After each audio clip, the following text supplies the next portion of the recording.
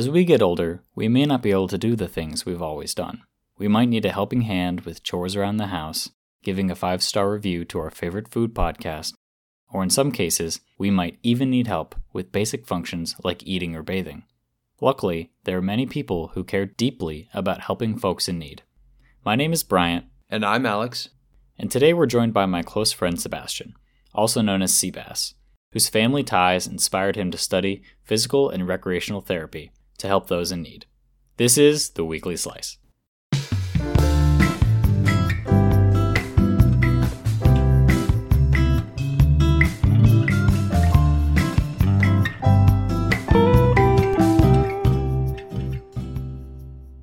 So, Seabass, welcome to the show. We're happy to have you here today.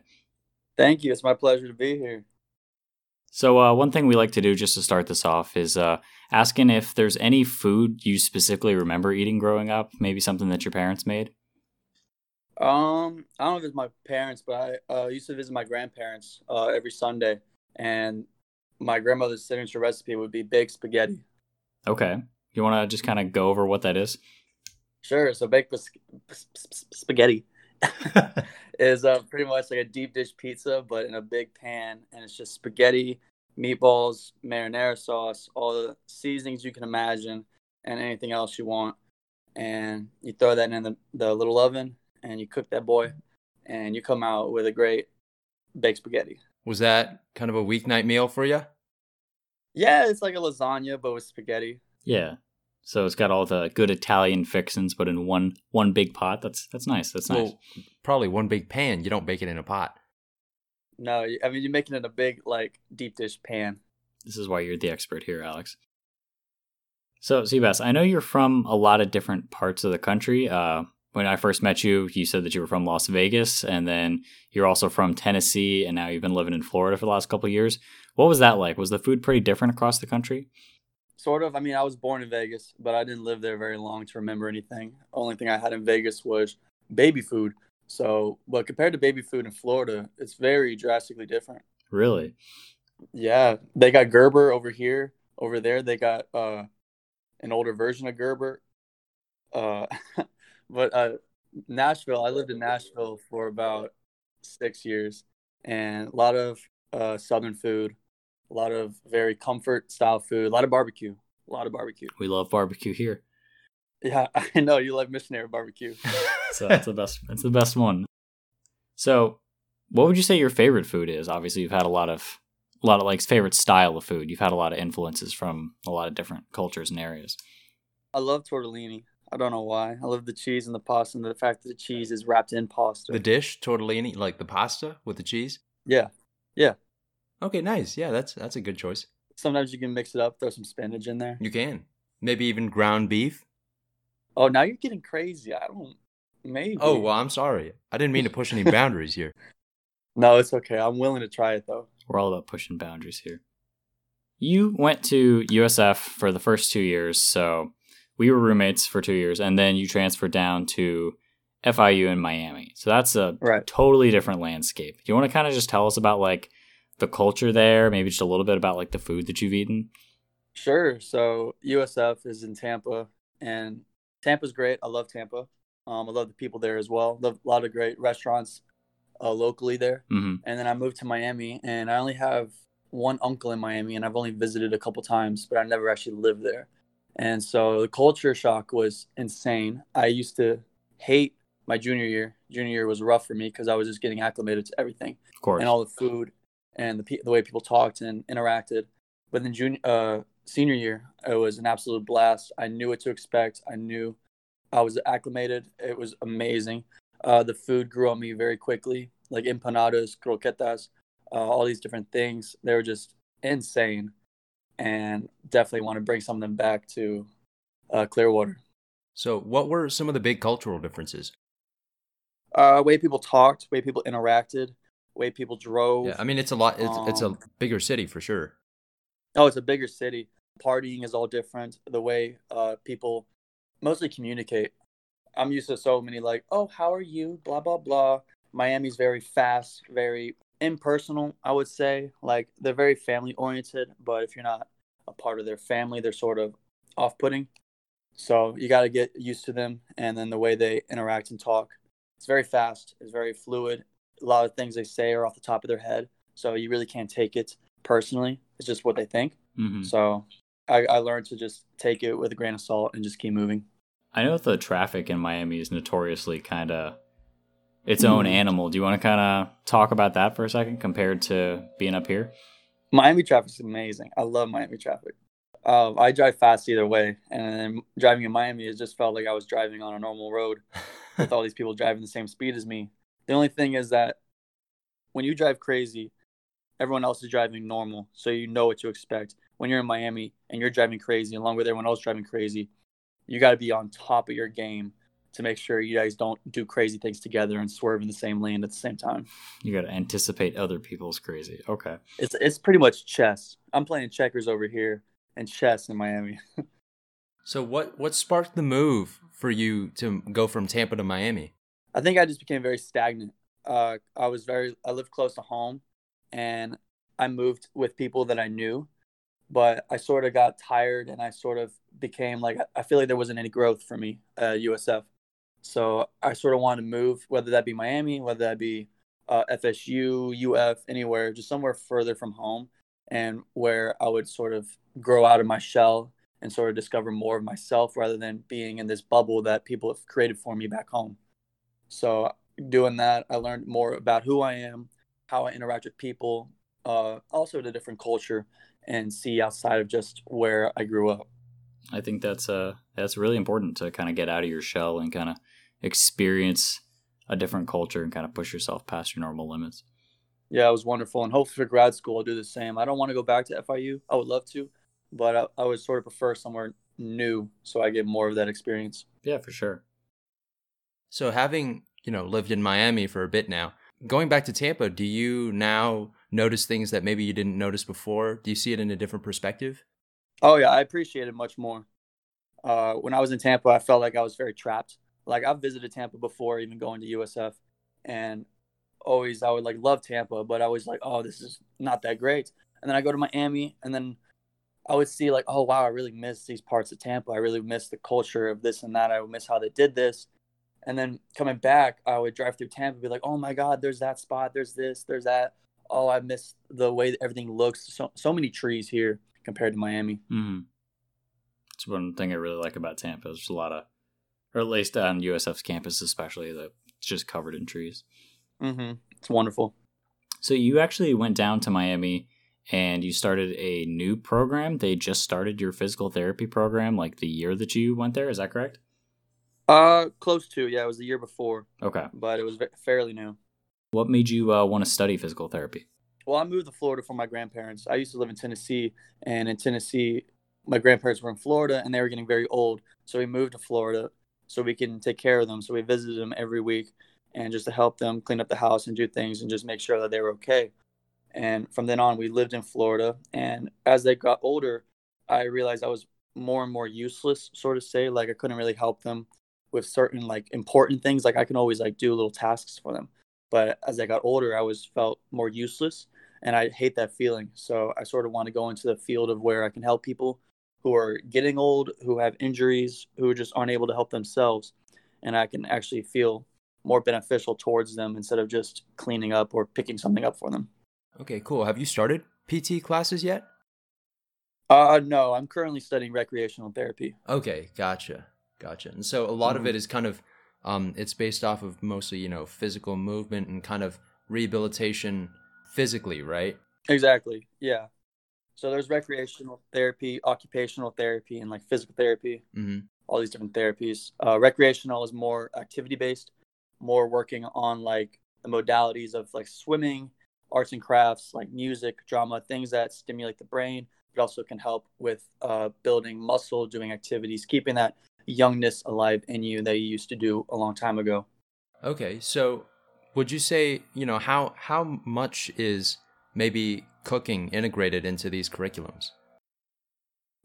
It's pretty big. It matters. A lot of the times when you work with patients with dementia or Alzheimer's, they're not able to help themselves. They forget how to eat. They forget how to swallow. They forget how to do a lot of things on their own. They forget how to use utensils. So I currently work at a nursing home down in Largo, and every morning and lunch I have to help feed the residents. And each resident is different by the way they open their mouth, by the way they eat, by what they can and cannot eat, their allergies. So we would get trays, and they would be presented to us with a paper that has their diet chart on it. And sometimes they have pureed food because they can't chew, or they have thickened liquids, and there's many different thickened liquids. But that's because if they have a normal like water, they're not gonna be able to swallow it as well, and they might choke. Mm-hmm. So usually, most of the time, it's a pureed food, and I have to let them know. I talk to them, get very personal with them, to say, "Hey, I'm about to feed you, blah blah blah. Here, open up. Here it comes, blah blah blah." And sometimes they don't even pay attention. Sometimes they're just completely out of it. But the more you work with them, the more they recognize you. The more they're like, "Okay, this is a safer environment for me." And you pretty much just feed them as you do a baby. That's really noble. Honestly, it requires a lot of patience and compassion to be able to do what you do. So, really thankful for people like you out in the field helping out our older generations who might not be able to help themselves these days. So, you've lived in. When did you move to Florida? Was it? I moved here 4th grade of elementary, so I would say about maybe 12 years. 12 years. So obviously, you're probably a bit more Floridian than you are anything else at this point. Is there a specific favorite spot in Florida that you like to go to, or maybe a specific restaurant? Yeah, I love a restaurant in Clearwater. It's also in Tampa. It's Pete and Shorty's. Mm-hmm. It's a local favorite. Yep, it's a bistro. It's amazing. They got a dessert there called the Big O. It's ice cream and fried Oreos. Fantastic. I usually get the shepherd's pie. I love shepherd's pie. It's just mashed potatoes, ground beef, corn, gravy, just everything so good. It's like a Thanksgiving meal in one. How often would you say you end up at Pete and Shorty's? Oh, as much as I can go. I mean, obviously I can't go right now, but I just drove by it today, and I saw that people were sitting out in the outside area. So I'm definitely going to take a visit soon. What kind of food do they generally serve? Is it just kind of an all-American bistro? For the most part, it's based in Iowa. So gotcha. It has very bar-like food. It's great. I love it. So how long have you been going to Pete and Shorty's? I think since high school. I think we discovered it in our friend group around senior year, I believe. And ever since then, we just kept going. It used to be a good spot, grab beers when we were able to drink. Yeah, I think that was one of the first places we met up. I think it was December after we all turned 21 for the first time. That was one of the places that we decided to meet up, coming back from all of our different universities. So definitely a good Clearwater favorite.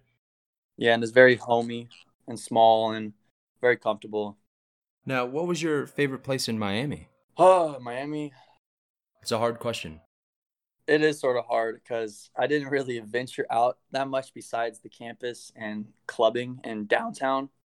But they have these little shops and little spots around us. I'm blanking on the name of what it was, but they have like 3 different locations all around FIU, and they served all these different foods from the empanadas and croquetas and the Cuban coffee, coladas. They're amazing. They're like little shacks, sort of like they're on the side of the streets, and you just go up to them, and it's like a bar, and you just tell them your order, and then they hand it to you. They have people always hanging outside of it at all times. It's 24/7. So no matter what part of the day, if you're coming home from the club or you're waking up to go to the club, you grab a croqueta and some Cuban coffee and just go to town. So speaking of Cuban food, Seabass, so you've lived in Tampa and Miami now, right? Both very big Cuban hubs, all right? Mm-hmm. So there's a very big controversial debate that's been ongoing for the past century or so about the Cuban sandwich, all right? Okay. So with your experiences, I don't want to say in your opinion, based off of your experiences in both cities, which one would you say does the Cuban sandwich better? There's a right and there's a wrong answer. You better answer carefully. I do want to say Tampa. I do like Tampa's Cuban sandwiches a little bit better. That is the correct answer. Is that the correct answer? I made it. The Cuban sandwich was founded in Tampa. Some people would claim it would be founded in Key West. We don't recognize those people on this podcast. I do love their key lime pie, though. Key lime pie. We'll give them that. That's not up for debate. That is not up for debate. If it's green, it's disgusting. It's fake. You gotta fake get that, like that, almost like a white key lime pie. Yeah. Get that food coloring out of here. It's like an opal yellow. It's weird. Very vague. So in Miami, obviously you've spent a lot of time there. What would you say the majority food is? Is it a lot of people eating mainly Cuban food, or is it like a mixed, diverse set where people are eating all kinds of food? It's everything. Since there's so much influence, because it's a big hub for travel and visitation. So they have a lot of everything there. And the ports, huge ports there. So they bring in a lot of different influence. Since I lived on FIU's campus, I didn't really get to venture out and see so much of the dynamic of Miami besides around FIU and downtown. But definitely, it's not like Miami culture just shoved or food in your face. It's everything mixed together. So as someone who's lived on campus for 3 of their 4 college years, which one would you say had the better on-campus food, USF or FIU? It's almost identical. It really is. I mean, I lived on campus my senior year, and I didn't have a meal plan. I worked at Tropical Smoothie, so that was my meal plan. And I just ate out like a fiend anywhere I could go. Junior year, I had the meal plan, and it was almost identical with the what's it called, where you have a meal plan at the dining hall and you go there, the food court. Yeah. So the food court, it's almost the same. It's practically the same. Okay. It's that college food court. So you've said a lot about your favorite spots in Miami. Is there a favorite spot that you missed in Tampa your last couple of years? Fuzzies. Love Fuzzies. Fuzzies, hands down. I miss Fuzzies. We try to hit Fuzzies up at least once a week. Fuzzies Taco Shop. Quick plug, not a big deal. There's a taco truck right next to a tea place in Tampa, and that was great. I've only been there once, but it was fantastic. Which one was it? Was it Taco Bus or was it? It wasn't a taco bus. No, it was a smaller one. No, near the tea place, right? Off of Fletcher? Yeah. Mm-hmm. I know which one you're talking about. Yeah, it's literally right in front of it. The tea place with the pistachio tea? I believe so. Kalisa tea or something? We've been there once. I remember going there with you to study during finals week. That's exactly it. I don't know if they're pronouncing it correctly, Khaleesi or something, whatever. But it's definitely right in front of that. It was pretty good. Also, recommend them for the pod if you need to go get some tea. Support small businesses, especially during these trying times. Quick plug. If you also like boba, right across from the Botanical Gardens at USF, there's a great boba spot that we used to visit religiously freshman year. Yeah, they had that was a real weird spot. Not weird, but that was a really interesting spot. I think they had like a GameCube set up for Smash Bros at all times. They had GameCube, they had live music performances, they had community art up for sale, and that was posted everywhere. It's a real cool local spot. I think all college campuses probably have those little hidden gems just kind of lying right around them, and it's really important to go and find them, especially if you get the opportunity like you did where you get to visit or live and work at 2 different universities over your undergrad. You kind of get to experience 2 different cultures. Oh yeah, I would definitely recommend not keeping yourself stuck to the campus and try to explore the area around it.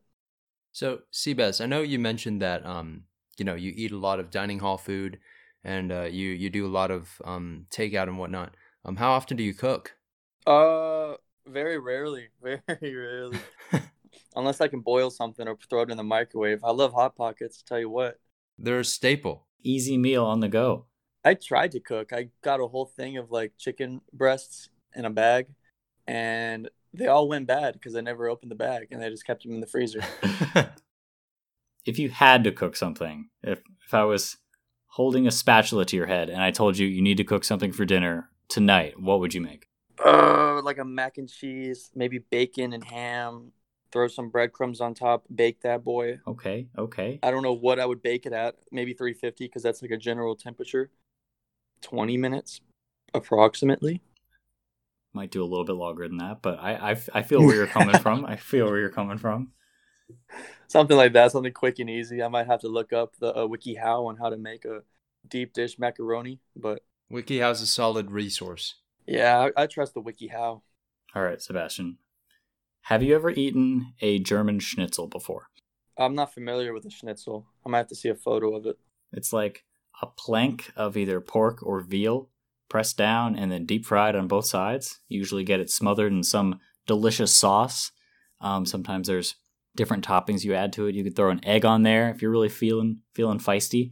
So one question we've started to ask people is if they prefer veal or pork. Honestly, you can just choose one or the other, but we do need a response. Pork. I've never had veal. You heard it here first. Okay. That was an easy answer. That was very easy. Is veal sort of like liver? No. It's a very tender steak or beef because it comes from like a adolescent cow. Yeah, isn't it like a baby lamb or something? No, it's an adolescent cow. Yeah. Okay. Oh, shout out Greek food. I went to a Greek school from 4th grade up until 8th grade. What's your favorite Greek thing to eat? Gyro. A gyro, for those who don't know Greek food, but gyro is how it's pronounced. It's amazing. Pretty similar to the doner kebab we're familiar with. We've mentioned it before. It's lamb meat, tzatziki sauce, some caramelized onions. Oh, it's so good. And on pita bread. Go wrong. The blend of spices, out of this world. Insane. All right. So I know recently you've picked up some part-time hours working for a pizza place. And correct. I know from the first episode of the Weekly Slice, you've asked to come on and you wanted to talk about one specific thing. Okay. The debate about if pineapple belongs on pizza. Can I get your guys' opinion on pineapple on pizza? Well, let's get your opinion first. I'm not willing to throw my cards on the table. I need to hear your answer first. All right. Well, if you believe pineapple belongs on pizza, you're a simp. Hands down. You don't realize that what you're doing to the pizza is fundamentally destroying it, its integrity from where it came from. If you look up the history of pizza, it is an Italian dish. I think most people know that. Pineapple, not Italian, more of a Hawaiian aspect.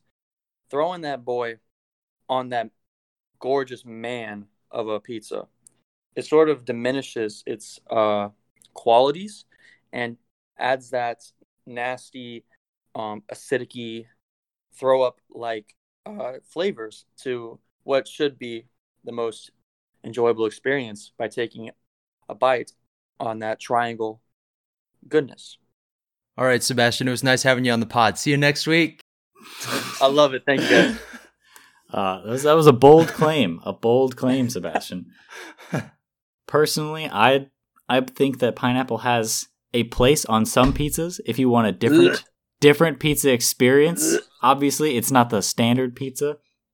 If Hawaiian is your standard go-to pizza order, I think there might be fundamentally some misunderstanding with your ability to appreciate pizza. But I think if you want to spice things up, have a sweet and savory dish every once in a while, I think that's fine. Alex, I think you have like science or something behind this.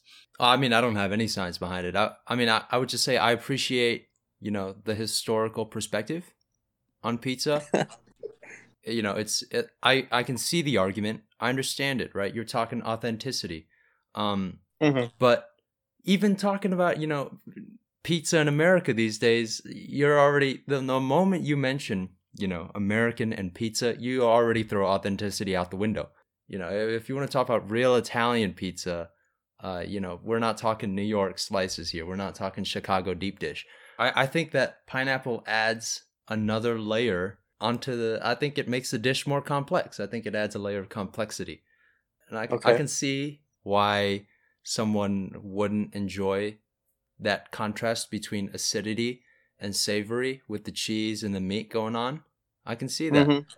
But, I just think that pineapple doesn't deserve the hate it gets.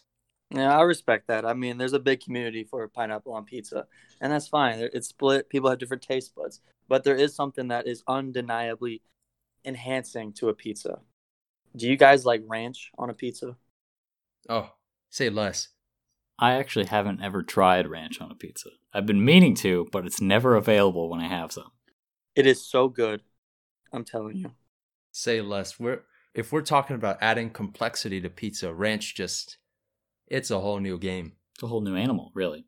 So, Sebastian, what is your go-to just general toppings on a pizza then? I love olives. Black olives. I'm not a fan of pepperoni. I'll have Okay. pepperoni. Some bacon. Bacon is so powerful of a flavor. It's amazing. With the olives, maybe some barbecue sauce, a little drizzle on top. Get crazy with it. Anchovies, that shouldn't even be a topping. That shouldn't even be a fish. I would agree. I would agree with that. And I think that's my go-to. I just most if as long as it has olives on it, I'll probably eat it. Okay. Big antipasto guy? Antipasta? Antipasta? That's like the meat salad, right? No. What am I thinking of? I don't know what you think. I mean, there's meat in it. You can put salami in it. You can put cured meats in it. But it's mostly an olive kind of thing.